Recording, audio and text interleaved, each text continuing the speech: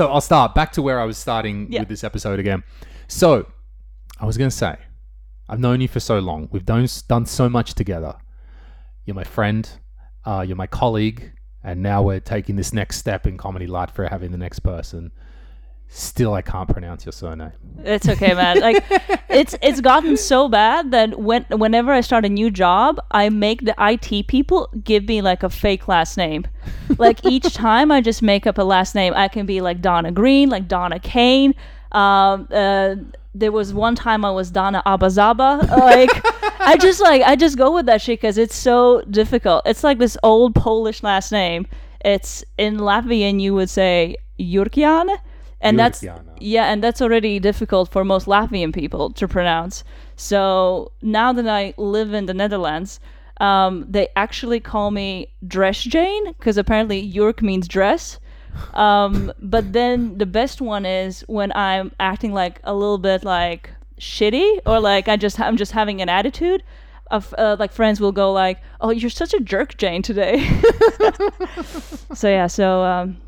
That's Jurkiana, yeah. Jurkiana. Dana Jurkiana. Yeah. Who is my co-founder from Comedy Latvia, along with Edgar Zbalinch as well. And we're here to talk about Comedy Latvia, that we're entering this new phase, and it's been a long journey, but we're still here. We're still kicking. And I would say, goddamn, thanks to your effort over the last it's a miracle, man. 18 months that it's still rolling. Yeah. A little bit of help from the Latvian government along the way as well, kicking in some COVID relief for us. So... I guess most of the people listening, maybe they're probably pretty familiar with Comedy Estonia. And I even last podcast, I talked a lot about Comedy Latvia already. Yeah. The process that we're trying to find somebody and interview somebody to be more like general manager down here. Mm-hmm. I even forget the start. So was it that I was doing an English show and then you guys rolled up or something? There was this interesting collision of events. I will say, I think it was about 2013, and I think that's the year you brought Dylan Moran to Splendid. And that was right that time where when I first left the country, I went like on Erasmus to like Spain or something. And the moment I left the country, shit, we're gonna have stand-up now? So I was completely kind of surprised about that. And I remember just like going on, like there was even like a really basic Comedy Baltics website, and I wrote you an email. I was like, yo, I just read somewhere on your website, I think you just like copy pasted shit from the Estonian website, and it said, oh, something open mics. I'm like, are you guys gonna do open mics? And you're like, if you can suggest a venue, maybe. So literally that's how it all started. And so I said, I'm gonna be down like in a few months time. You said, cool, maybe let's talk about like getting like an open mic venue. And right at the same time when we were like kind of still talking about it, I also had come back at that time. There was this weird little Jamaican bar called Coco Loco. Oh, yeah. And they did a stand-up comedy contest. Mm-hmm. They were like, we have no comedians. Let's just get like a bunch of nobodies, like a bunch of, I don't know, like drunk college students to try and do what they think is stand-up. And that's literally where we met all the first guys. Like that's where I met Balinj, that's where I met Dennis, like Russian Dennis. Yeah. And and I remember just going to that once, like not getting to the next round and like getting like one laugh. But still it kind of like just sparked this kind of like interest and this joy of like, oh, let's try this out. And and I remember I came back for the second night just to like see the rest of the people because it was like in 2 stages. And that's when we were also planning like to do an open mic at Buba Mara, which was also in Old Town. So there was like this stand-up Old Town scene at the very beginning. And I just went to that second one. I was kind of like, hey guys, we're going to be doing this like open mic with this weird Australian guy. You guys want to come? And I think that's how it kind of started. And then it was like, hey, we still need more venues. You guys know any? As a side note, you said there, it was when Dylan Moran came. That kicked off so much stuff. It kicked it off for us in Estonia when people took notice. We didn't understand that Dylan was like abnormally popular. You know, you'd be like, okay, he's a famous comedian, sure, and all that, but because Black Books was famous, like, was Black Books here on TV back in the day? Honestly, no. No. Look, like I was quite surprised. Like, I remember knowing of him, but I was into stand-up, so I was quite surprised that you guys like already I think on the second day you were like, oh, it's sold out, like the show sold out. Yeah, because I hadn't understood at the time Black Books was on television, which made him abnormally popular. So we had inadvertently stumbled on the formula for starting comedy in a new country, which is to find the comedian that's abnormally popular. Because, I mean, sure, Bill Burr is popular everywhere, but can you afford to get Bill Burr and take your punt on that in a small market? So we were lucky that Dylan, we had this comedian who just wanted to travel, just wanted to see shit. And we were like, yeah. Well, originally what had happened was that his management contacted us and said, hey, Eddie Izzard's going to do everywhere that has electricity in the next, 3 years. Does he want to come to Estonia? We said, yeah, I think we can. Well, holy shit. Yeah, sure, we can do that. I wouldn't want to say like we were so confident. And then I said, but that's 2 years away or whatever, or a year away. Who else? And they said, oh, we got Dylan. He wants to come. And I went, oh, all right. Yeah. But was the deal like, oh, but you have to do like all 3 countries? No. I just wanted to do it. I was just like, yes. Let's do this. Had you ever produced a big show like that before? No, and that's actually where that. Well, again, so many business lessons. Yeah, I'll try to break them down. That so the show sold really well in Estonia due to Black Books, which was on television there back in the day. So that was like this instant hit for us. But then we'd been working with that Club Privé, and we'd been producing a show through them.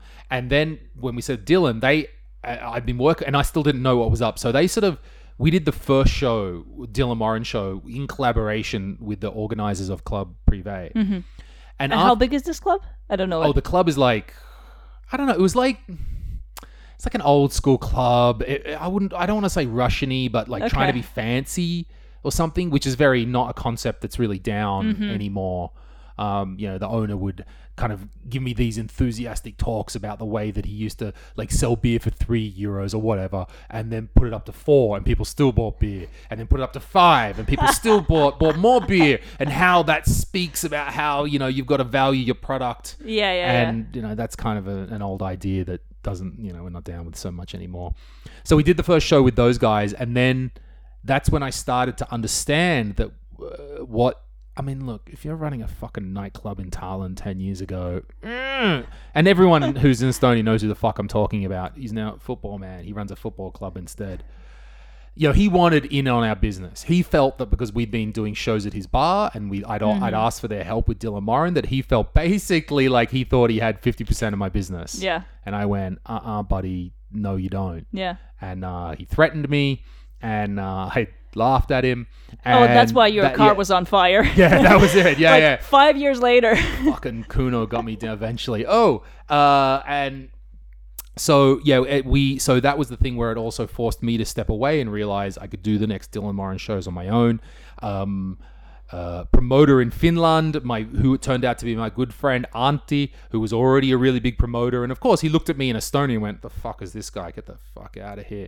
But then when I got Dylan Moran, he went, "Oh, okay, I'm listening now," and like fair enough, as I would do to somebody today. So that got us into the Finnish market as well, and I started to work with him, and then that became quite good money for us to bring Jimmy Carr and Dylan and Eddie to Helsinki. And then as well, it helped, when I rolled in, I wasn't just this rando, and that helped us connect. Yeah. And then it helped, just like it did in Estonia, like people go like, oh, Comedy Estonia, Comedy Latvia, oh, you're the guys that bring the Dylan Moran. Okay, you must be okay. You must be all right then, kind of. And then people, is that still happening for you guys? People still come up and ask us, oh, could you please bring like still Louis C.K. or like Sarah Silverman or something, or like whatever the comedian of the day is. Sure. And we're like, sure, we'll give them a call and tell them Riga is waiting, open arms. Yeah, you're sitting around doing nothing, Louis C.K. Sitting around on the couch. Well, no, he's not anymore these days. No, his hands are full. Well, they were full. Yeah. Yeah, that. Well, okay, so back in the day, maybe even still a little bit in Latvia, you might say, not so much anymore. Like, we needed that credibility. We needed to be able to say, hey, we were the guys that brought the big comedian, so maybe come to our open mic as well. It's not so bullshit.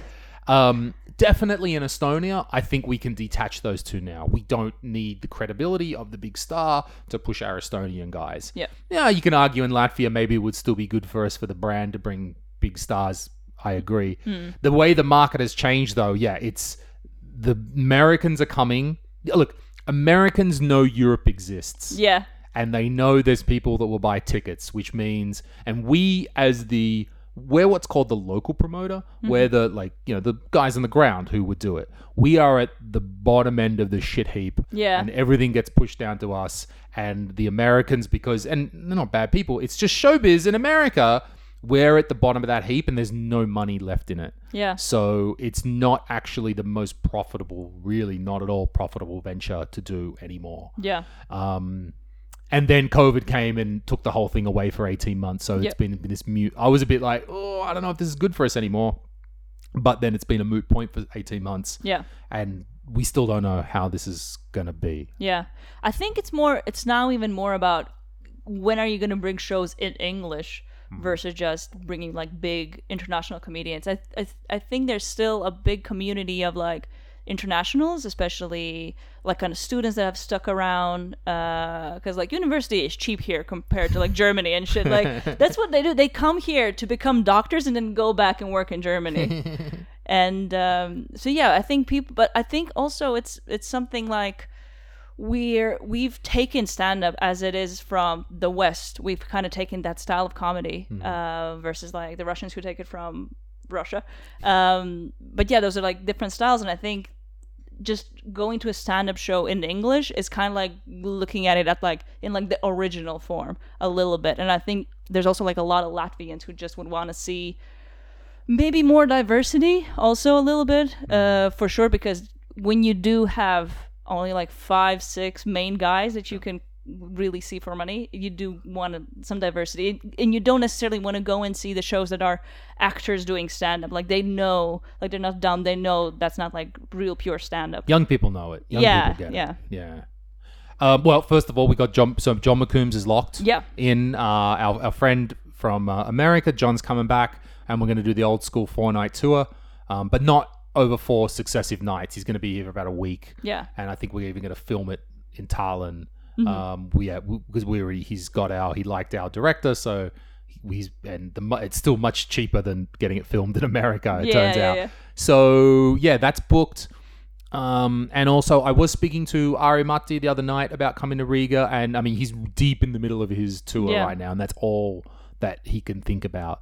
So it would really be again somewhere around the November, December, who knows? But then it's already January. He's got his 2 big shows at Alexela, so that's just his super priority right now, even though it seems like in theory it's already just playing out. We've only just been able to do shows anyway, so I'm still thinking about what that should, I know it should be for Latvia, and you know what we're going to get to is we've got this administrator person coming in. This is the person that should be able to help us do that. And if anything, what was up with those 4-night tour shows is they almost ended up getting too big.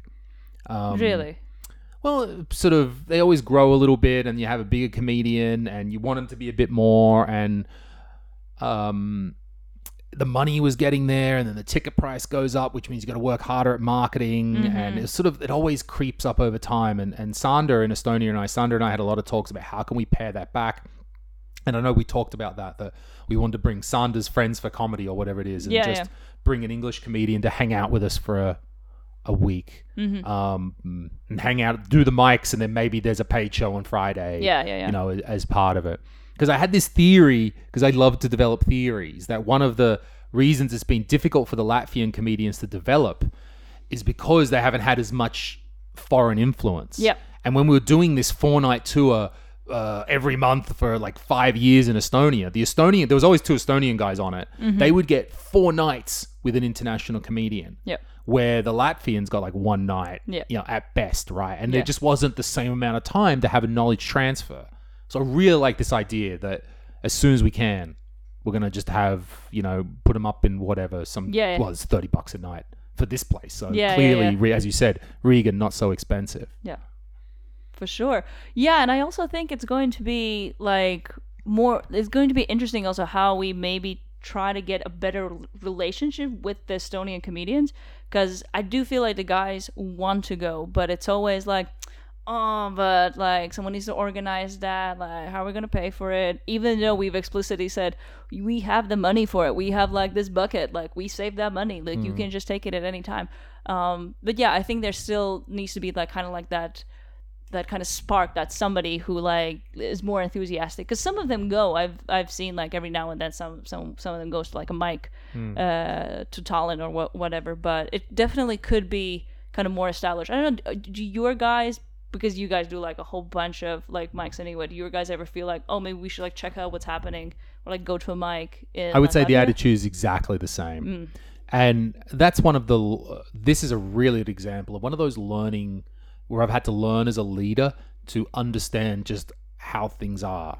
Because at first, yes, I mean, lots of enthusiasm. Guys, fucking do it. Go on the road. Yeah. We're going to pay you shit. Why don't you want to go down to Riga? Why aren't you all just jumping on buses, getting down there? And then they don't, even though it's all available.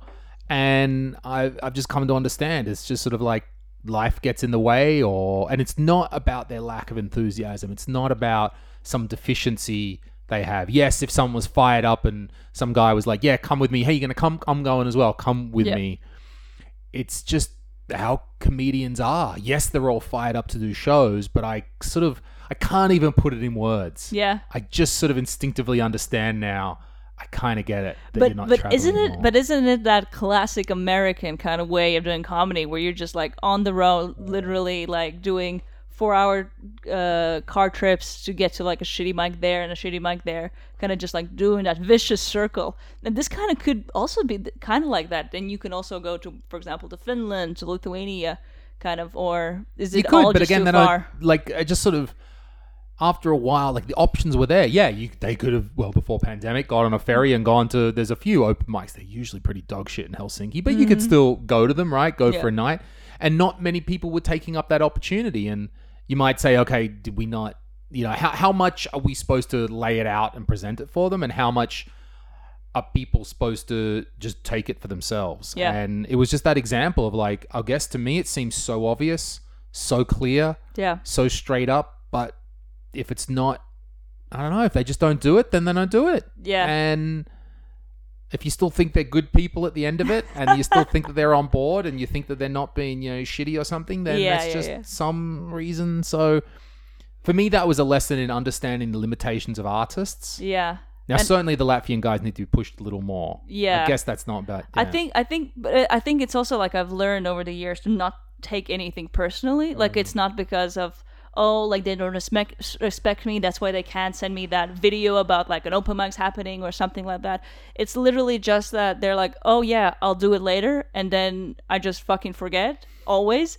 And it's definitely, it's not because like they're being shitty about it. I think it's like maybe there's not even lack of leadership. I think like maybe lack of example, like that, oh, someone else is like keeps doing it. Oh, I don't want to be worse than that kind of guy, and then I just also kind of do it. Maybe that's like there's just no rhythm. But I think also it's on us to figure out a different strategy to get that, for example, that content, like which for us has always been kind of a struggle. We could go like 3 weeks without posting anything on any social media channel, and people are like, hey, do you guys still exist? and then we're like, hey guys, we need to put out some videos and stuff. And actually what we should be doing, I think, like here on out, like get somebody, like delegate someone, or literally get someone like a fucking intern or something, and they go to like open mics, like they take a comedian like by the hand and just be like, I need you to say this and this, like give me a little video, kind of just figure out like kind of like hack the ways of like getting stuff you need from them, because they're willing to give it.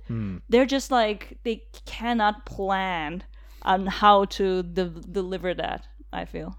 It can be. And do they completely understand and intrinsically get their place in the bigger picture? Yeah. Have we done the best job we can as leaders for them to get that? Yes. I mean, but there could always be more. So yeah, could that be? And that's, that's not even like just trying to, nail them down, talking to the camera or take a photo or something like that. And it'll eventually seep into the culture. I guess we've got enough of a culture now that, people will tend to post before a mic, but not every one of them now, but most shows, or to remind them.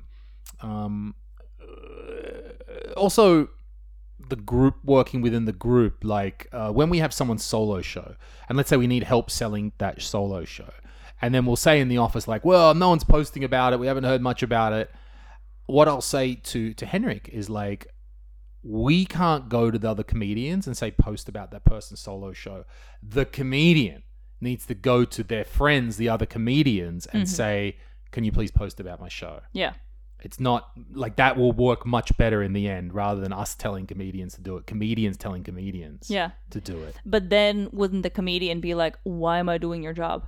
Not doing your job, not at all. No, well, that's clearly some bad attitude that we've got to get rid of. Yeah. That it's all of us together. That the Comedy Estonia or Comedy Latvia is not an instant success button. It absolutely is not. It is a starting point and a springboard. Yep. And we can help you and we will guide you, but it's going to come from you.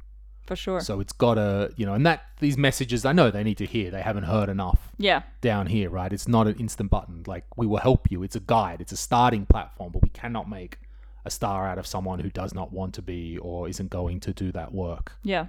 To do that. And I think that's also a very good point of like maybe communicating better or maybe helping to figure out what is that extra work besides just writing the material and getting on stage. Because I think in theory they're like, I get it, yeah, I should write like Twitter and stuff. But it's like, but it could be so much more. It could be so much more different and way less painful if that is not your natural platform. Like maybe it is like doing like little dopey videos like in your car or something like that. That could definitely be an asset. And I think that's also why it's so important to get someone here on the ground and have that kind of mentorship kind of qualities with in talking with them, because they have all this potential. And I feel like just like a proud mom looking, I'm like, I know you can do this, like just like if you put your mind to it. But yeah, like literally that someone being like, okay, let's like get this all on paper, like figure out what are you actually good at, like what do you feel comfortable in doing extra, and just pushing that out. Because I feel like, yeah, for a bunch of them it's like, I don't get social media, I don't know how to do it, I just kind of like want to do my own thing. That's cool, but then that's not how you can, I think, like move forward with your career. You do have to have that presence, like otherwise we'll just spend a shit ton of money on marketing and you're not going to get anything back. Kind of. Actually, incidentally, when my girlfriend looks at me, and I know that look that comes from her, which is sort of like evaluating whether this man in front of her is fit to raise children, as as is the instinct, let's say. And I've gotten, all I can do is just go, well, look, for the last 6 years, I kind of raised Daniel. I appreciate that's not completely relevant experience, but it's somehow relevant. That there's something. I've got some level of relevant experience. So what was the area. Starting point with Daniel? What was Daniel's 6 years? So just to give us a bit more context. Because I met Daniel, I went to give a talk in his high school. So really? When he was still in the year 10 even or something. And the English teacher asked me to come and give a talk in English. I mean, this is even more than 6 years ago. So it's still like, oh, you speak English? Come and speak at our school. That's how little there was around. And yeah, Daniel was there that day. And then I don't know how we made contact afterwards, and he came to a mic, and before long we were giving him free beers when he was 16 and 17, and that's helped him today. That things take much longer than they seem, and I know they've taken a long time here for sure, but I mean, with that, I've encouraged the comedians as well to, you've got to have some second channel or some second place, some second way that you are broadcasting yourself or getting it out there or being known for. But that isn't always as easy as it seems. Yeah. I know from my personal experience now trying to get second stuff going with the retro stuff and even the podcast, and how long that takes to grind away to get somewhere with it. In Estonia, you've got, eventually, it took though, like Ari and Mikael to become the most famous podcasters in Estonia for us to realize, like, this might be a good thing that some of other of us should try it as well. And then, Dan and Roger got somewhere, Carl and Ardal got somewhere. So you guys just dominating the top three? No, not quite. No. But the three of them are always in the top 15 or something. Mm-hmm. It goes up and down, depending on how often they post and stuff like that. But that finding, like you said, finding that extra thing that they genuinely want to do is hard.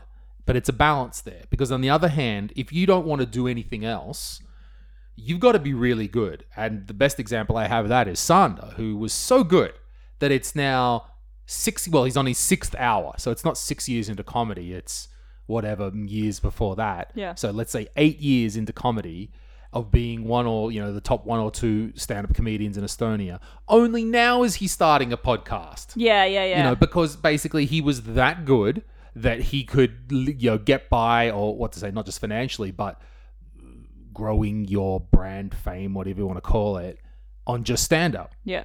Now, I think even you find a second channel, it becomes like a multiplier. But wasn't he also big on like social media before or something? Okay, true. Well, during pandemic, not specific, like he was big on social media, and I say this with respect, but big on social media only through being a comedian, not specifically. Now, then pandemic came and he did Sanders' cooking show, and that became very so true. Yeah. Okay, there was Sanders' cooking show before pandemic. I mean, before the podcast, but still pandemic time. Nothing. Yeah. Just an example of someone, and because he didn't want to do anything else. Yeah. He's like, I just want to do stand up, and fine, bro, cool. If you are that good at it and that proficient and growing in popularity and selling tickets, right fucking on, bro. Yeah. But not everyone is Sander, and that's, if anything, been he's been a tremendous asset to us with his skill and his ability. Like, I just, one of the first guys I met was just this fucking freak who would be, super popular and super hard worker and super in stand up. But on the other hand, it's given some of the guys, I think, again, with the respect, like the wrong idea about what it takes to develop. Yeah. Because he was just naturally so good at it and didn't need anything else. And then it took Ari and Mikael to be like, who are also both tremendous, but then to show us that if you actually do the third thing. How often do you think you can find someone like that? Like, is it still possible to find someone like that? Like, do you see in the roster of comedians you now have that someone also could, like, that's maybe just starting out, that they also have the potential to kind of jump on that? Or is it kind of like almost, I don't want to say once in a generation kind of talent that just pops up, but... I don't know. It's hard to say. I mean, Sander he's always been proficient. He's always been able to write. And we did have conversations at the beginning, because he would be like, oh, wrote 30 minutes of stand-up last month. And I'd be like, don't tell that to comedians. Like, no, you didn't. You wrote 30 minutes, but you didn't write 30 minutes of stand-up. Yeah. In that. But now I'm actually willing to think, like, maybe it was. Like, maybe he actually did. But I was like, don't piss off other comedians. Like, comedians will get pissed off when you say stuff like that to them, because that's not how everyone else is going to work. I don't know. Okay, so could someone else come along with such a skill and progress quickly? Maybe. But he grinded away. I mean, we had those... He would do those the 4-night tour. He would do the 2 Estonian shows. Yeah. Every month. He grinded away. He did his 10, 15 every month, and built up his audience through that. So there was still a grind of, I don't know, 3 years at least till he got his hour out. Like, it didn't pop. I'm not trying to say he popped out fully formed. Yeah, for sure. But certainly, very fortunate that a talent like that came along in the early days to help propel things. So they...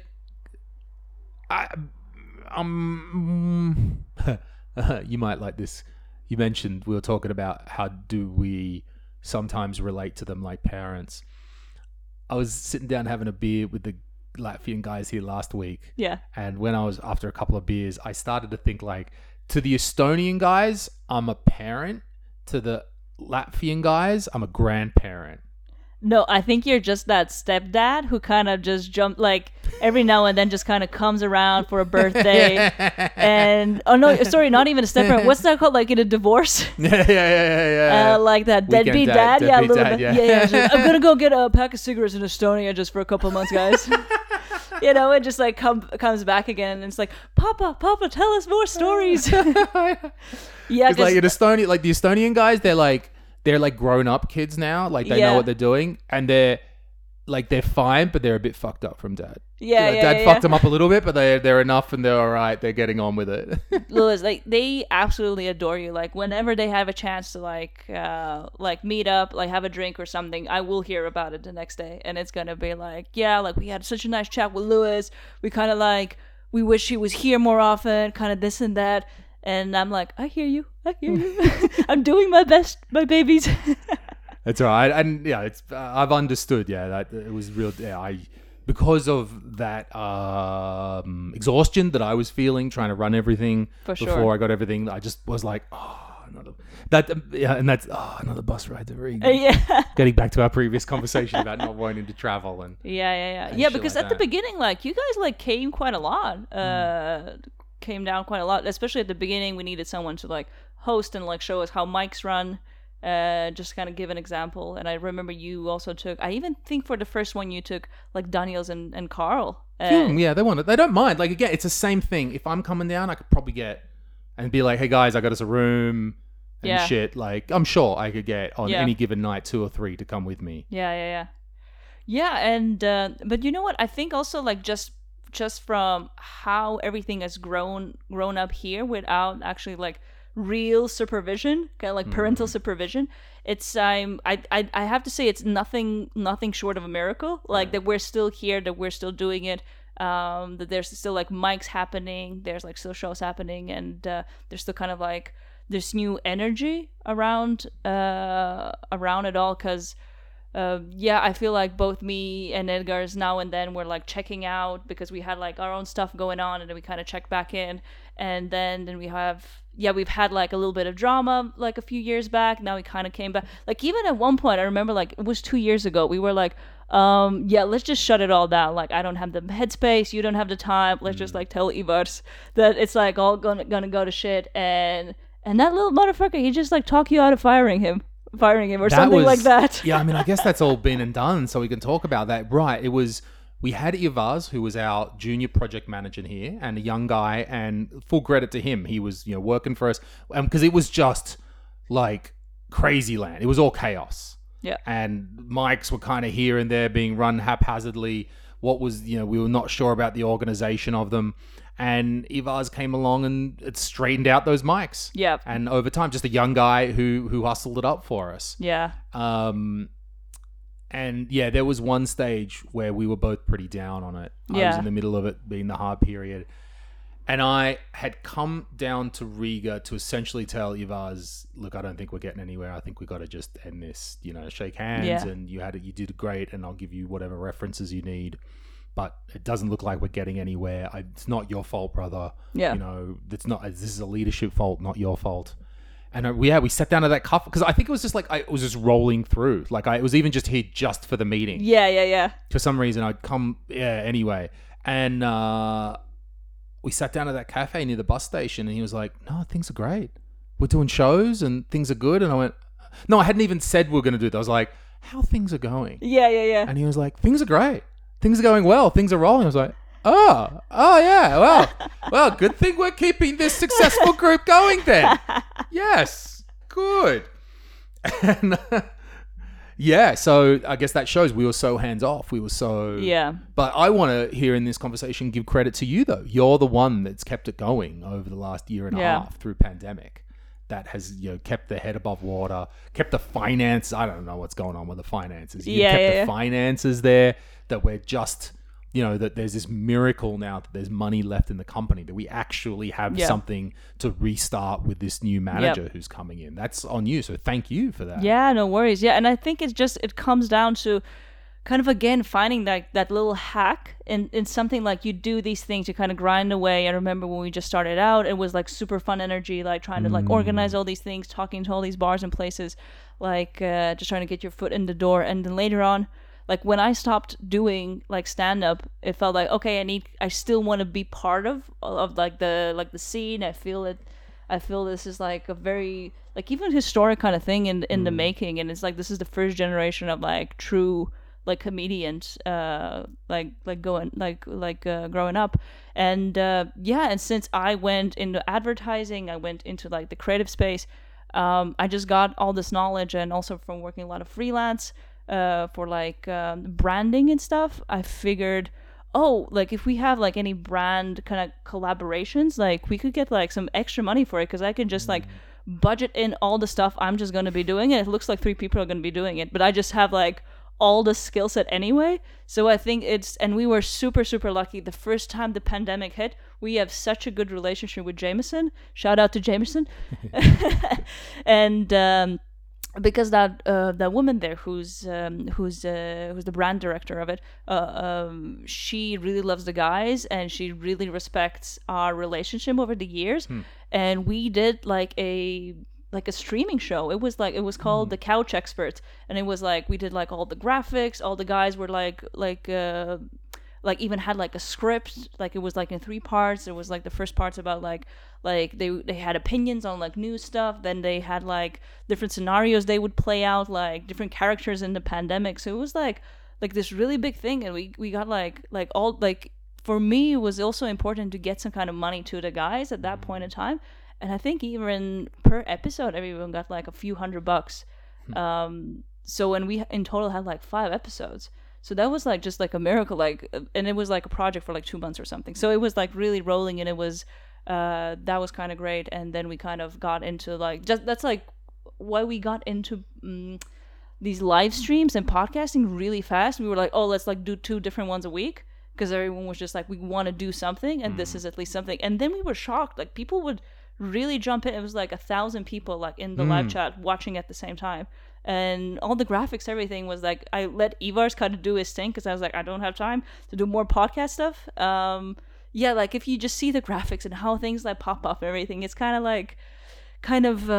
grungy, let's say. Yeah, but still people are tuning in. They were sending like pictures on Instagram, like they would like put it up on TV, like finally like my Tuesday getaway or something like that kind of. And it's just amazing to see like during that time. And we also had like an example of this one guy started doing like Twitch, but like he was started doing like DJ sets or something on Twitch. He was like, oh, I thought Twitch is dead.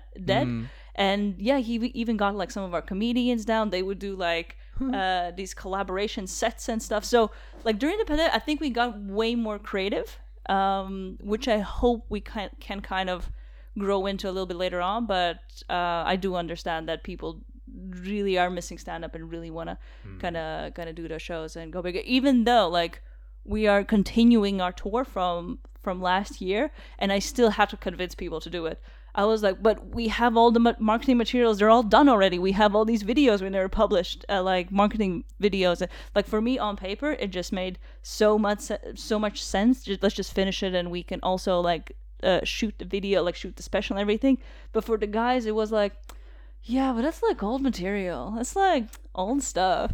I was like, yeah, but these like 5 cities like really need to see you guys. Like you weren't there like last year and everything. So yeah, it's always finding, like, just to come back to that point, it's always finding those kind of hacks within this kind of business. Like, yes, we do primarily do stand-up, but what are these other things? And that's kind of also what I want the comedians to find. Like, how can I still be creative? How can I still be funny and witty?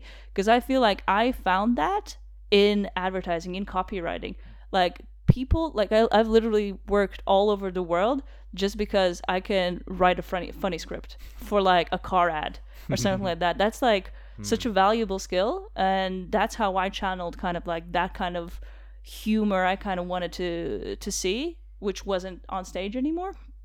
But yeah, and also just kind of circling back to what I mentioned about you having that talk with Paulius, and him also saying about like, oh yeah, I'm really into quiz, so we did all these like quiz nights and everything. I feel like, yeah, the guys could, yeah, just find a little bit more of like what are other passions I have, and how can I combine that with humor with comedy. Like, for example, like Balinch and Kugrans, both of them are really into sports, so I've seen them do like a lot of sports stuff, like kind of like funny sports commentary things. So yeah, I think there's more space to find creative ways of expressing yourself. Yeah, there is. And that's why, yeah, you guys have done so well with getting them into doing paid work with brands. Because we in Estonia, we don't do paid work with brands very well. That's just something that came into our culture. I know I talked about that in the podcast with Paulius, that, you know, Sander's extremely independent. I still am very independent. So we sort of never got there in our group culture where it's very nice that that's something that it's fine here. Like, sure, they don't mind putting Jameson there. The guys are like, cool, we don't care. Put James on stage with us. We don't mind. Yeah. We're just telling you mean we get paid for that? Cool. Yeah. That's legit too. And that's a good attitude for them to have. Like, you know, every artist has to work out what does selling out mean to Yeah, them. you want to know how far Jameson is going for our guys? Kugrants is he has a wedding on, I think it's September 11th. Mm-hmm. He even asked Jameson for alcohol for the wedding, and he said, I'm gonna do like a nice photo for you guys with like all my bachelor guys. So it goes that far of like, that's how comfortable they are with like this brand integration. They're like, oh, I can just get free booze. Right. And that's great. And I when I say it's great, I mean like it's great for them. Yeah. And like, because I know that's something that we couldn't do. So, but that's fine. And when I say it's great, I don't mean to say like, oh, if someone doesn't want to do that, they're stupid. Not at all. Like everyone's got their own feeling, and it's good that they're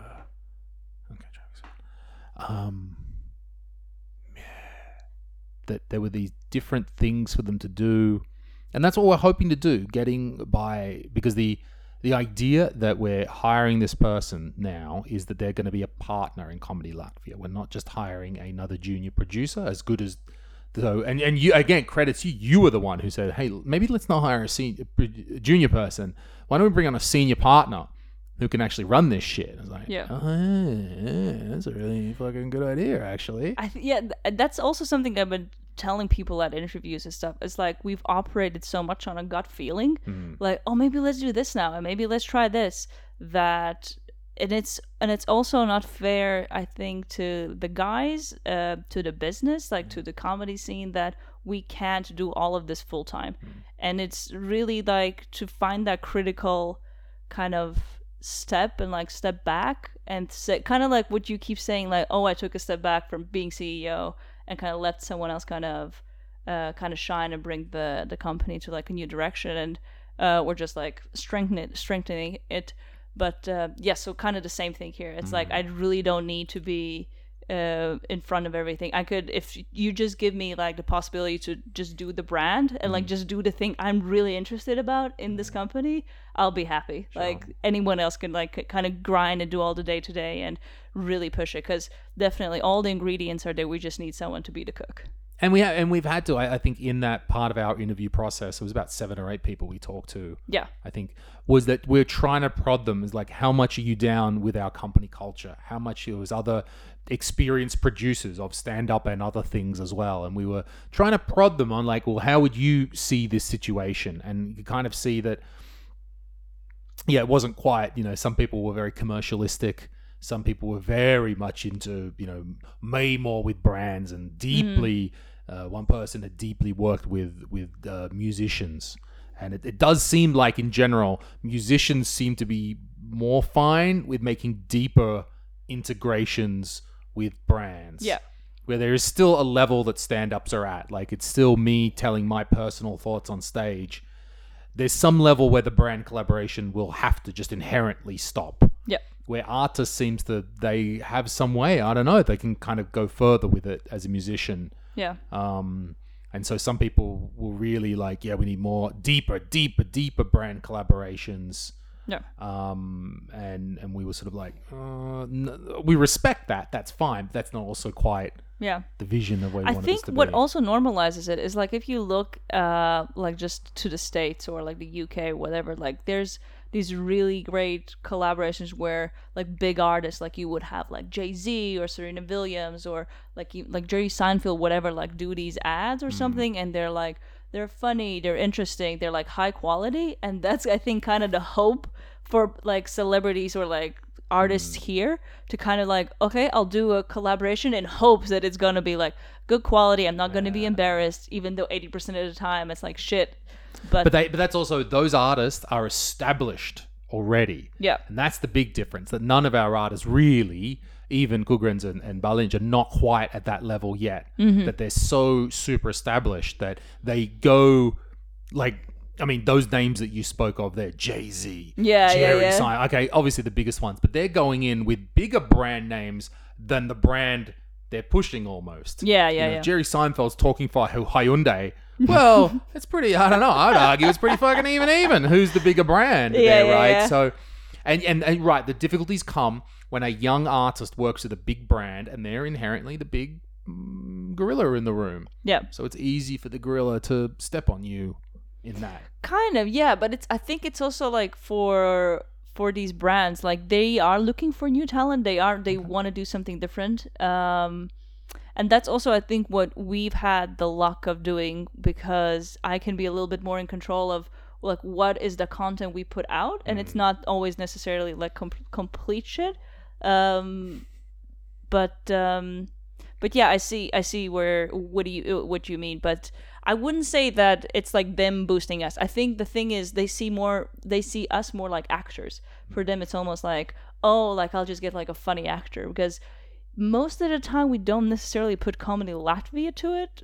We kind of literally just give the guys as actors, despite like the only exception being Jameson, where we would like maybe have some boxes that say Jameson like for the tour, or something like that. Yeah, that's fine, and I absolutely define that difference. That in Estonia, when someone comes to me and says, "Lewis, we want Lewis to be in the video or something," I'm like, you just want me to be an actor? Yeah. Or do you want me to be Louis Zezeran? And they're if you just want me to be an actor, sure, I almost don't give a shit, you know? Yeah. Unless it's something completely egregious that I'm not really Wait, down with. didn't you do like a telenovela or something? No, telenovela? No, telenovela, kind of like a what's it called? Like a Spanish drama or something. There was kind of like in the early days, I got some bit parts on some different shows here and there that still rock up. And then even in Finland, I was on a TV show, like one series called Jussi, for like, I was the foreign guy who steals the girl away from the... Yeah, of course, Finnish writers made that. And eventually I go crazy and kidnap her. But even like years later, I was still at some like festival in Finland and someone was like, "Hey, I remember you from show. Give her back." Yeah. So I was like, dude, that was on like 3 episodes. How did you, first of all, fuck, how did you know? So, yeah, let's just we'll take a quick break. Sure, no worries. Rayleigh's downstairs and we'll come back to this. I'll leave it recording. Yeah, so they didn't know what they had. So they sold me this thing and now I've made a bunch of videos about it. It's how I founded my YouTube channel, is making videos about this rare Sega Master System. And it got me, I did all this research about the Soviet Union and how they would have sold it. And and do you like follow all like the data and stuff, like what, like from where people are watching kind of like your videos, like your not so much. No. You think it's just Estonians?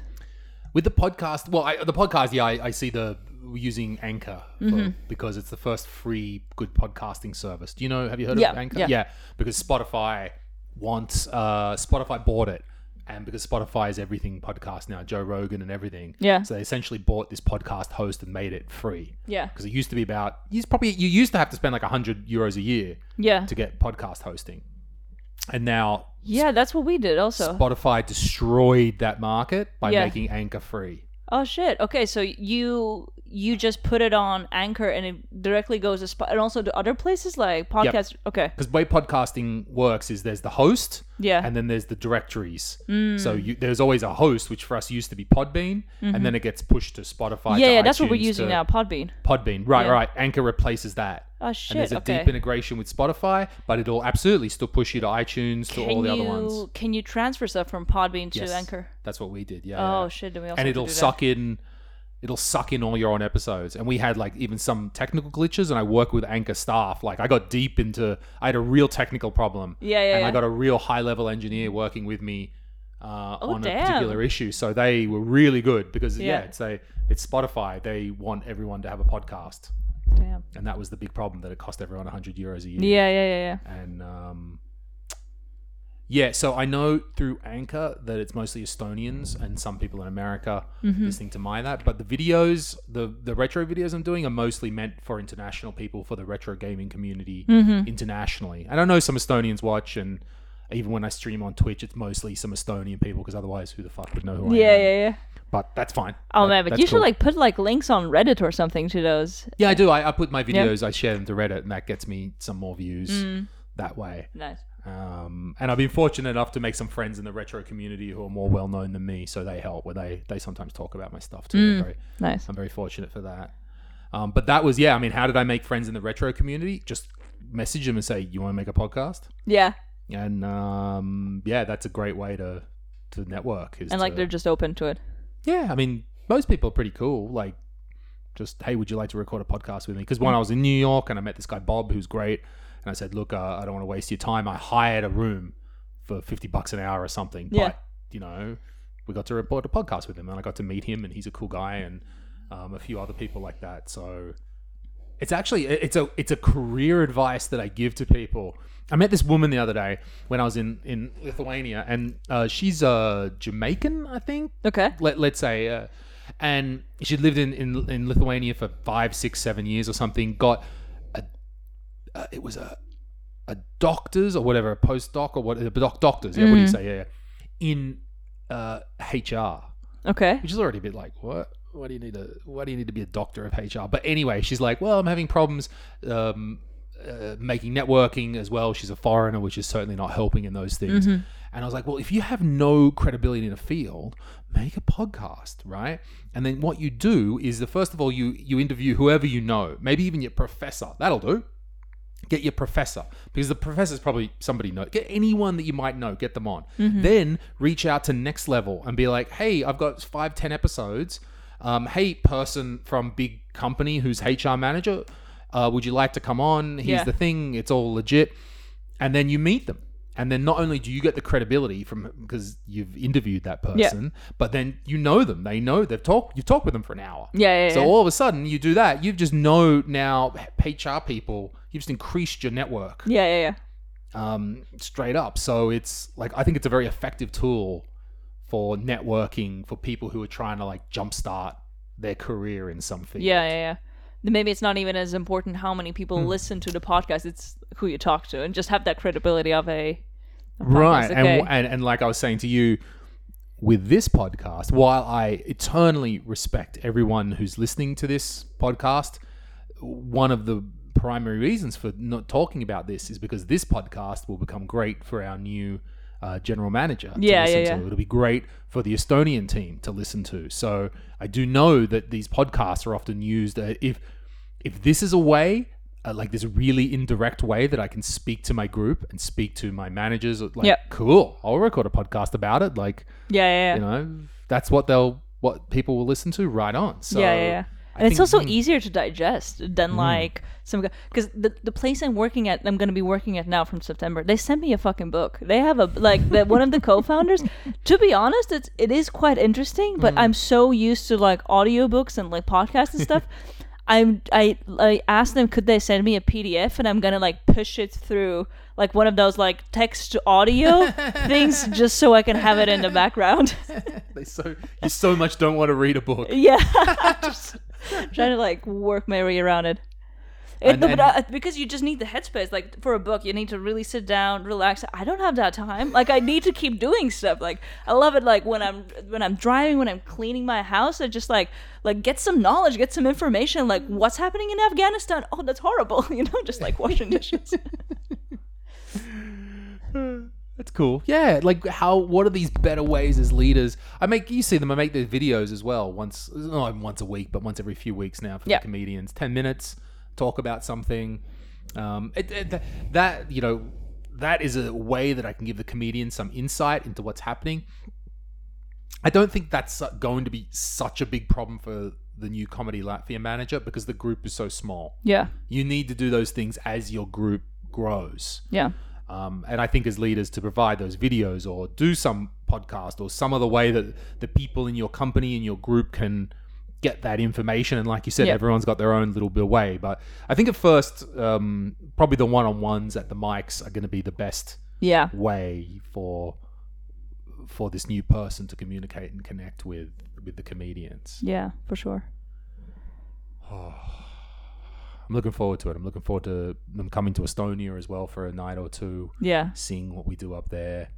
The enthusiasm. Because now, John McCombs is booked for November, so there's an English show that's going to happen. He's super pumped. He's bringing an opener as well from America, so there's 2 Americans who can come. We've got some international show. John Cleese might come in 2029 or something. I don't know.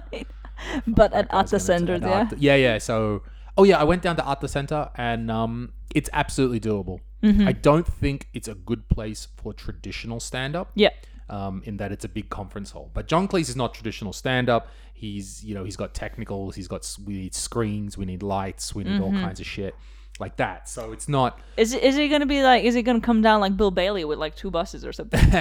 I don't know how much gear they're traveling with. They will travel on a private jet. Or a charter jet, at least. So Yeah. whatever gear fits into there. But I don't think there's significant... Most of the tech, they just need projectors and TV screens, and I'm expected to find all that locally. And that's actually the other thing. Arta Center have all that tech already, and they have technicians. So I don't mind paying more. That's not the problem. The problem is at Congress Center, there's no one. It's just some weird old Russian guy, as you know. Like bring your own translator, like you said. Oh my god! And the booth, the sound booth, engineering booth at the back of Congress looks like Sputnik. Yeah. Looks like a Russian launch site from the 1970s. Like how old it looks. Having said that, even if Arta Center has, they're great people. It seems they've got technicians on site. They got all the shit. I would still want to put stand-up into Congress. Yeah. Because it's still a hall. It's still a theater to do stand-up. So, again, respect to Arta Center. I don't think it's a place for traditional stand-up. I think, big international acts who have a certain style and rhythm can absolutely do it. But, I don't know. I don't want to do stand-up in a conference hall. Yeah, for sure. I want to do it in a theater. I want to be connected to people. Yeah. The Congress... So the Congress Center, if you don't know, it's the I would say almost the main hall in Riga, really, or the main pub. It's like one step before you have to go to the arena and do like a what's it? I think the minimum is like 3,500 seats. I think in the something like that. Arena. In the It's a arena, step up to that, which I never wanted to do. We haven't done an arena, and because that was also another push that's coming from the Americans, like bigger hall. What do you mean? There's only 1,800 seats. Do a fucking arena if you want, Louis C.K. Yeah. I'm like, no, it's just a friggin' tin can. Why? It's not good. It's not good. No, yes, we can pay some high-price engineers, but then everyone's gonna have to spend friggin' €80 a ticket to afford all of that to sit 3,000 people in a tin can. No. Yeah. Was that also something why you would? Not that you didn't know Bill Burr was going to be big, but that not like choosing to do 2 shows instead of like doing it in like the arena, or did that or was it just by accident that kind of happened to be? Oh, we're just going to be doing 2 shows there because we didn't know how. Okay, as people said. I think. Look, it sounds very obvious now, but I think I was being extremely conservative with thinking that it would just be 1 show in there. But I really don't want to do the arena. I will push them for multiple nights rather than... And if they're like, no, he will only do the arena, well, then it'll be like, okay, then you got the high price ticket, then the risk would go up and I would just pass on the offer. But how big is the biggest venue you do with the Estonian guys? Wasn't it also kind of like arena-ish almost? The biggest room in Estonia is the Alexla. Is it still called Alexla? Or is it the Nokia Hall, or whatever the fuck it's called these days? The Tallinn Concert Hall, which is maximum 1,800 seats. And then after that, you'd have to go to the Hockey Hall, the Sakuso Hall, which would be the 3,000 thing. We've only played that once because the finances don't really work out on it. So we have another venue in Tallinn called the Russian Culture Center. And it's got half the size, but 1/5 of the rent. Yeah. So we'll just turn out 800 a night at the Russian Culture Center for 1/5 of the rent.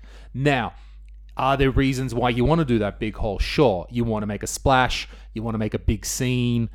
We've done it once and, it got noticed. It was the thing. Hey, Comedy Estonia guys are finally doing the big hall themselves. We haven't done it since, but we have 2 nights for Arimati booked there. Which is a huge, audacious goal booked for January. And fuck knows how that's going to go.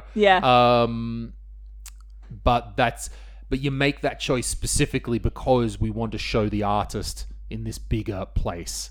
And to make 2 nights at there, that's some big dick swinging kind of maneuver at this stage. We think that's the best thing for the artist to do. It's not necessarily. It's definitely not a financial decision. Okay.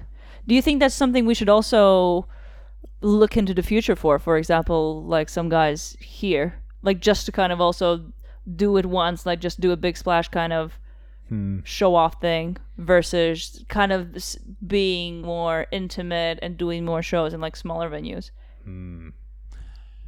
I think that decision may already be made for us because Congress is closed until 2023 or something like that.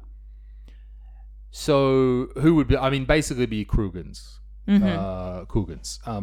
Would we want to get his tour big enough?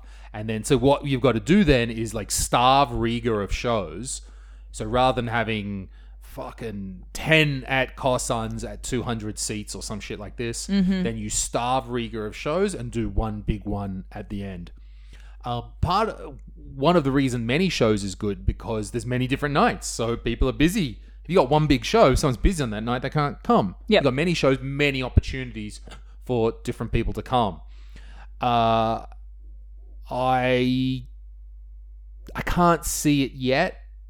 I can't see that big ticket reason yet. I just think it would be, if we could just turn over 5, 6, 7 shows at Corsans or something at 200 a seat, that would be tremendous. Yep. That would be just getting people through the door right now for that show, rather than saying we've got the biggest splash and the biggest venue. Yeah. And as I said, that decision is probably made for us because Congress is closed until 2023, at least, if they pull their finger out of their ass and get it done. Yeah. So we don't even have that choice for 2 more years anyway. Yeah. So I would say let's reevaluate that in 3 years, once the manager's rolling, once tours are rolling, once the whole thing is in. Also, another question, like, there was, like, a fair point Alex made the other day about, like, yeah, I'm seeing, like, how many shows, like, the Estonians are doing during the summer, during autumn tour, spring tour, whatever. It's, like, during a tour, it's, like, 40, 50 shows or something like that. And to be fair, we do, like, 14 for our autumn tour. And for us, it's kind of the reasoning is, yeah, but now we're going, like, this is the first time we're going outside Riga in these, like, concert venues, not in, like, a small dingy bar, in, like, buttfuck nowhere. And it's like, we already have to push more to, like, sell the tickets, and there's, like, marketing that goes in. We, like, can't really, like, sell more, like, at this point. Like, and then my question to you guys would be, how did you establish that presence outside of, like, Tartu and Tallinn, where, like, and is it also because some of these cities are just as big as Tallinn? It's not like Tallinn just dominates rest of Estonia, because sometimes it feels a little bit like that's what's happening here. Like, Riga is just, like, so massive, like, half of the population is here, that, like, everything kind of around just feels like a weird push. I think my view is a little bit skewed here because I really only know Riga. But if I've understood the statistics correctly, which I'm not sure I have, Riga, like you said, like, are more Latvian people in Riga. I suspect there's slightly more Latvian people in Riga than there are Estonian people in Tallinn. With the, I think Estonians might still be a little bit more spread across the countryside, but I don't think that's enough to explain what you're talking about. Yeah. I think it's literally grinding away over the years. It's the grind that we did the spring Sanders tour. So we had definitely always had Sanders tour in the spring. We would branch out to always on every tour, branch out to 1 or 2 new cities. And we knew they were the risky ones. Cool. We understood going into that. And how many seats would that be? I don't know. It usually comes down to what's available in that town. So if we're going to looking at the south of Estonia, there's a place called Otepää. There's really only the Otepää Kultuurikeskus for 200 or so seats. That's it.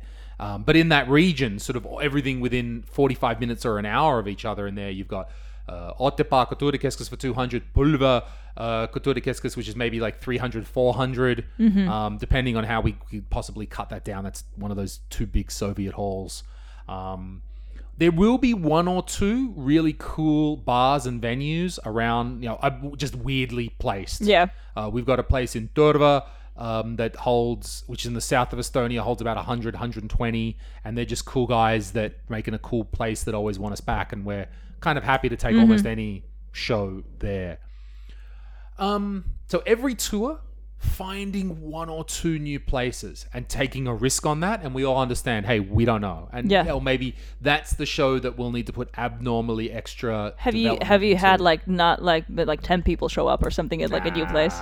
Not really. We always do a big push and we try, and that's what we. What would that push be? Would it be just like, oh, we did like some paid ads on like Facebook or something, or would it be like Sanders like doing a little video about that town and kind of trying to push that? Bit of both. So yeah, maybe we directly. These days, we rely much more on the comedians' individual social media accounts. They've been built up enough. Sander, Ari, Mikhail, even Roger through his video, Dan. They can all post. When they all post together, it becomes quite a storm of information of going around. So we've built up that the Comedy Estonia account is not all those guys have bigger social medias than Comedy Estonia. So artists need to individually build their thing. The brand will not be bigger than them, like just in raw numbers on social media. So finding new individual towns, I think, is one thing. Always taking a risk, building it up tour by tour. The other thing is that because the history of the summer tour started because it was me and Marion back in the day, and we got exhausted after spring tour, and then we said, I don't want summer, we're having summer off. And then the guys were like, yeah, but we want to do shows, and we went, okay, you guys go organize some shows. So summer tour had been traditionally always this thing organized by the comedians themselves. So they would do little bars, and we'd help them out, like not just, not get in their way. But because it wasn't a proper tour and it was summer where we know people are much more distributed around the countryside, they could afford to take risks on some bumfuck bar, some small little place. They don't have to do the full theater. They can do we go to the island in Kuressaare, and there's the Uim venue, which you can pack maybe 40, 50 out the back, real tight. Yeah. And they could take these risks on going to all these little towns. So the summer tour always was this experimental tour. Yeah. Where we trying new towns at even much lower risk. Again, we're not even trying to go to the theater in that town. And are they sharpening material then for autumn tour? Traditionally in our group, summer tour has been a separate set. But I understand that our crew turns over material probably abnormally fast. And do you think that's because of way more open mics? Could be. That could be a factor. I think also that because we developed this routine, which was Sanders tour before pandemic, Sanders tour in the spring, summer tour in summer, autumn tour, and then there was a chance to fit another tour in. Comedians could kind of already make some guesses about what they would have to do and plan ahead for that. I know I'm going to need a new 15 for that, so I'm gonna, they had some idea over the next 18 to 24 months how much material they would need, so they could work towards that and plan because in that. a tour someone's also headlining, right? Would that change? Or so in a tour in a Sanders tour, well, that's his solo show, right? But in summer tour and even autumn tour, there's no headliner. Okay, it rotates. Okay. Sorry. Let me be more precise. In summer tour, it's a complete rotation. So they will just change everybody in every order. I'm pretty sure. Okay, and everyone does like a 15-minute set or something like that. Okay. Autumn tour is a bigger thing in theaters, and what we've done there is we've actually defined a subgroup so Sander, Ari, and Mikhail. We've defined them as a little bit different because their names are essentially still the ones that sell tickets.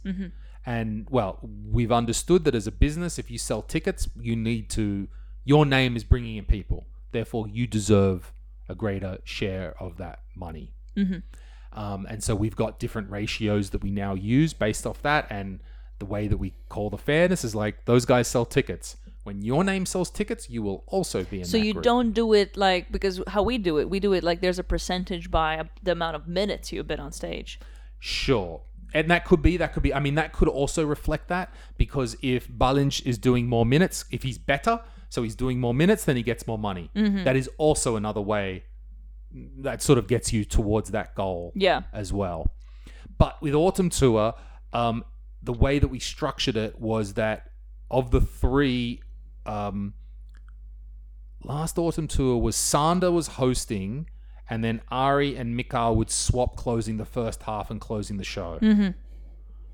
Because we know people were recognizing those three names first, and then they got a high percentage of the, Can I ask you a practical thing, just logistics? How are you driving, or how are they driving themselves to all these places? That's why, for example, we have the full crew perform in Riga, and then everywhere else except this store, which is like just an exception, we just need people to go, we will have like only 4 comedians go, because we would fit one Ivars, like, who would drive everyone, and it's just a cost thing. It's like, okay, what's another thing we could scale down on? Oh, like transportation, we just have like the manager driving there. So we'd have multiple cars going. So Sander has a company car. Like, it's not a great car, it's just some old Volvo banger, but we got him a car, and that car is financed through shows and company money and stuff like that. And so there's another car.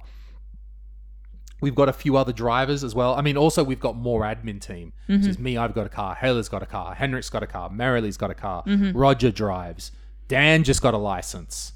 Besides that, it's a pretty... So would that be that for either autumn tour or like summer tour, you would take, let's say up to like 7 comedians or something to like a place? It has been certainly when you start to get 3 cars going to a venue, we have understood that starts to blow out the cost. But I don't think we could get less than 2 cars going somewhere. Yeah. And we just accept that. Now, I don't know, is it different for us? Are we playing bigger venues so there's more income? Yeah. So the extra petrol for an extra car isn't a thing? I suspect. Yeah. That's been a thing. When we go to Viljandi, we're playing 400 seats. Yeah. So, okay. Even For us, this is like this is the first tour we're actually doing like concert halls. Yeah. So then this is like the 200, 300 seat places. And since we're also doing one a night, not like several, then and there's also just this thing of like the comedians really don't want to drive, because they're like, I want to go there afterwards, we want to just like celebrate that we're here doing a tour, and I really don't want to drive. So then there's like, okay, if we can't have someone from the admin team driving them, we'll literally need to get someone like, hey, does anyone have a buddy with a car that can just kind of do it? And we've had that situation multiple times. So I'm also quite surprised that Sanders is like, oh yeah, like we got this car and I'm super willing to drive everywhere and not have like a beer or something afterwards. Sure. Okay. Now, okay. So little specifics of that. Sander doesn't have a license. His girlfriend would drive everywhere.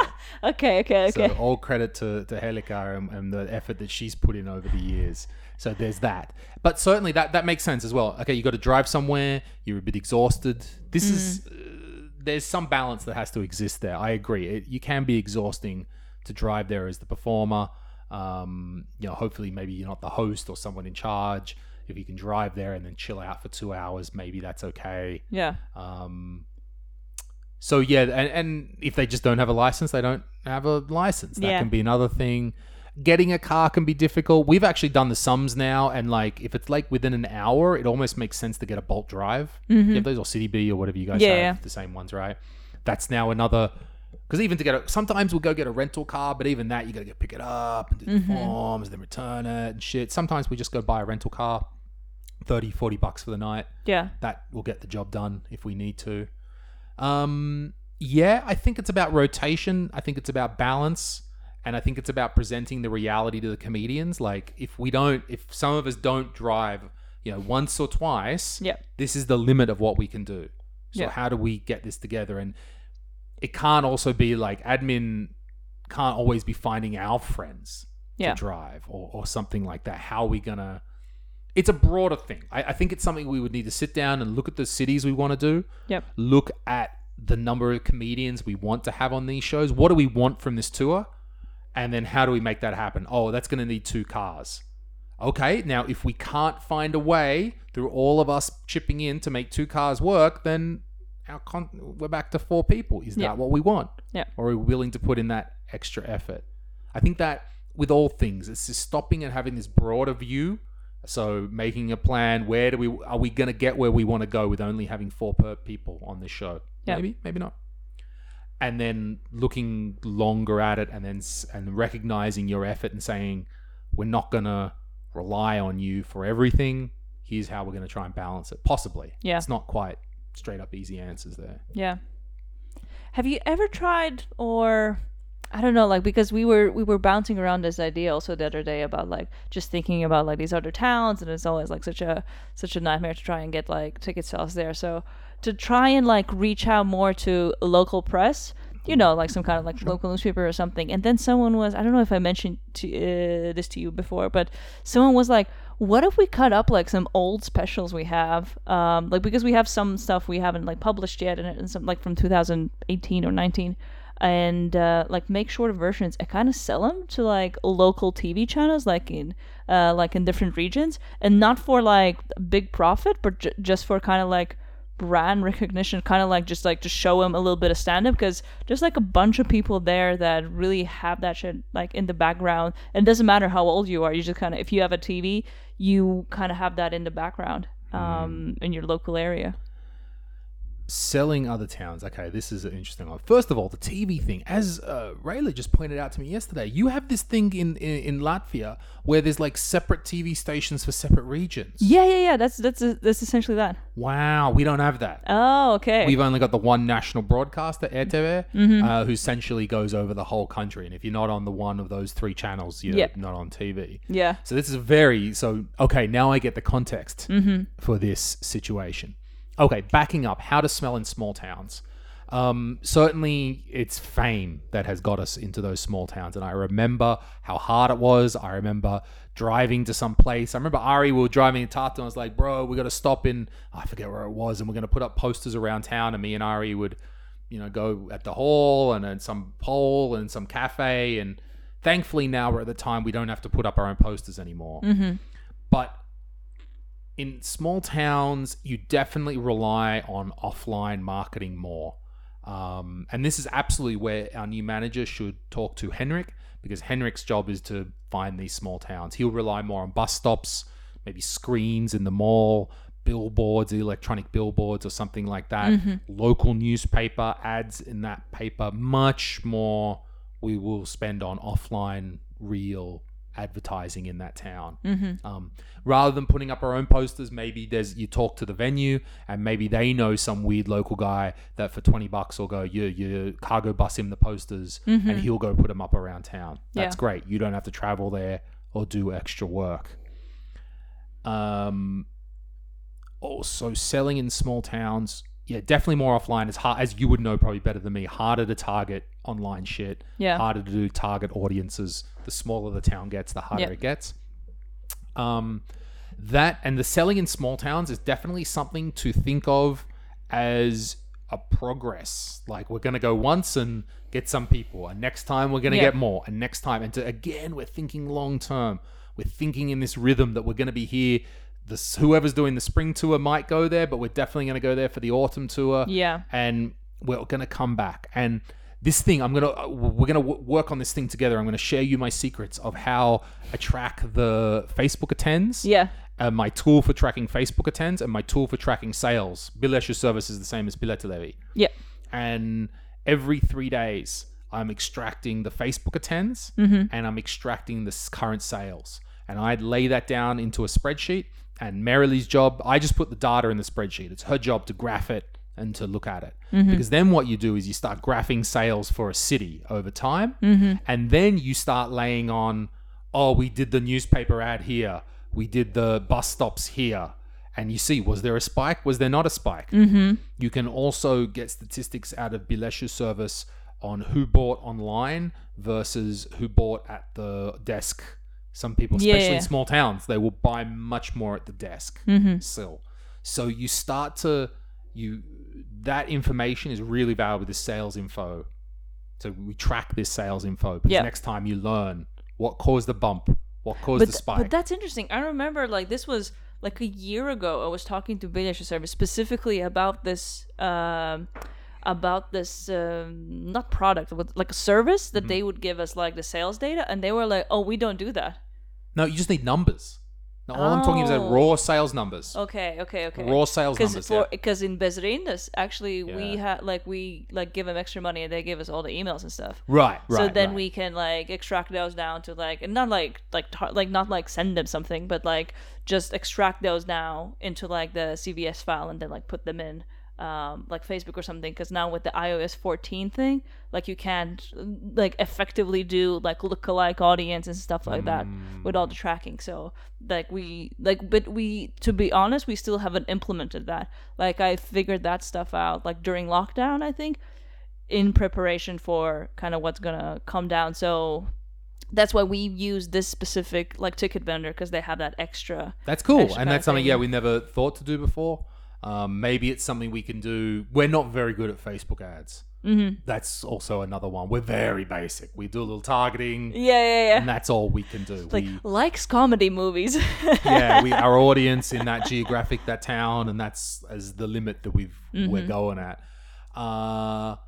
Just raw sales out of Bilesha service. They'll give you the CSV or the Excel file or whatever, and I copy paste that into my own thing. And it's a manual process, but it takes me like 5 minutes every 2 days, and that is the most valuable data. And then you just try and then it is a lot of thinking a bit about that town. Who is in that town? We think a bit about, is it Valka border when we do the show in Valga on our border? Who are the people living on the border there? How do they think? Oh, that's an interesting audience. Yeah, you get like a 50-50 mashup there. You got to get a little bit into their mindset. We could definitely do like a laugh in Estonian kind of like comedy thing. There where half the show is that and half the show is that, and then like and you can see everyone who stands up and goes for a smoke break while one of the other languages comes up. Like, that's we just do it all in Russian. Yeah, we just do it all in Russian. The language of friendship in the Baltics. Language, duh.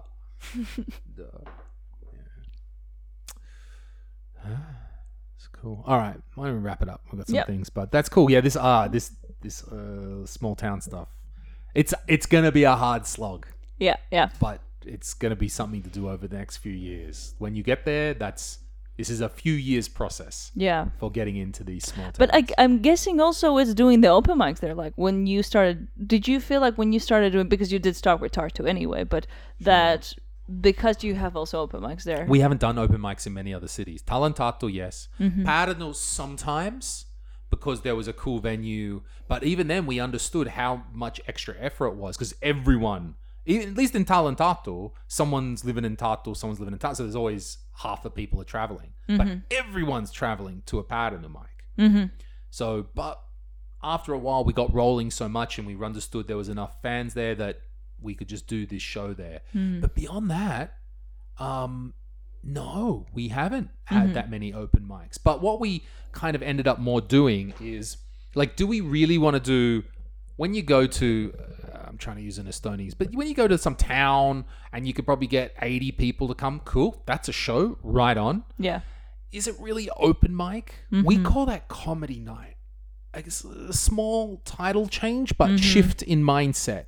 That you don't have to have the banger set, but maybe it's like your best of your open mic over the last few months.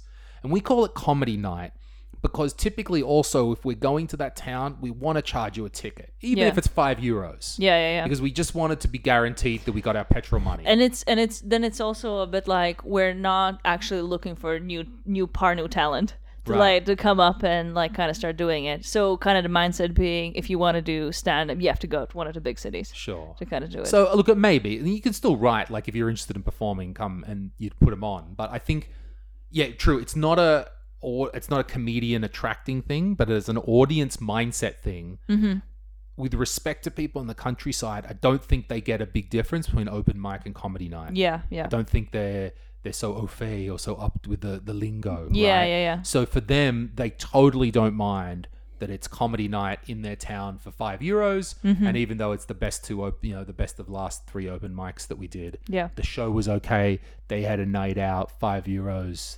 So we haven't done open mic in a lot of different towns. Yeah. But comedy night, we will try to as well insert into new places. Oh, some new culture center pops up in some place in Tapa. They contact us. We're like, okay, can we? Do we have a room in the schedule? Let's schedule a comedy night there. Cool. And then there's another way that you start testing these towns without being part of the formal tour. Yeah. Give the bar a go. Would these little places like charge you guys for rent? It really depends, but mostly not. Mostly a theater will. Kulttuurikeskus, a culture center will, but if it's a bar or something like that, it's like, nah, we're both. This is two-way street here, buddy. Nothing's going on in your town. We're coming to your town. Yeah.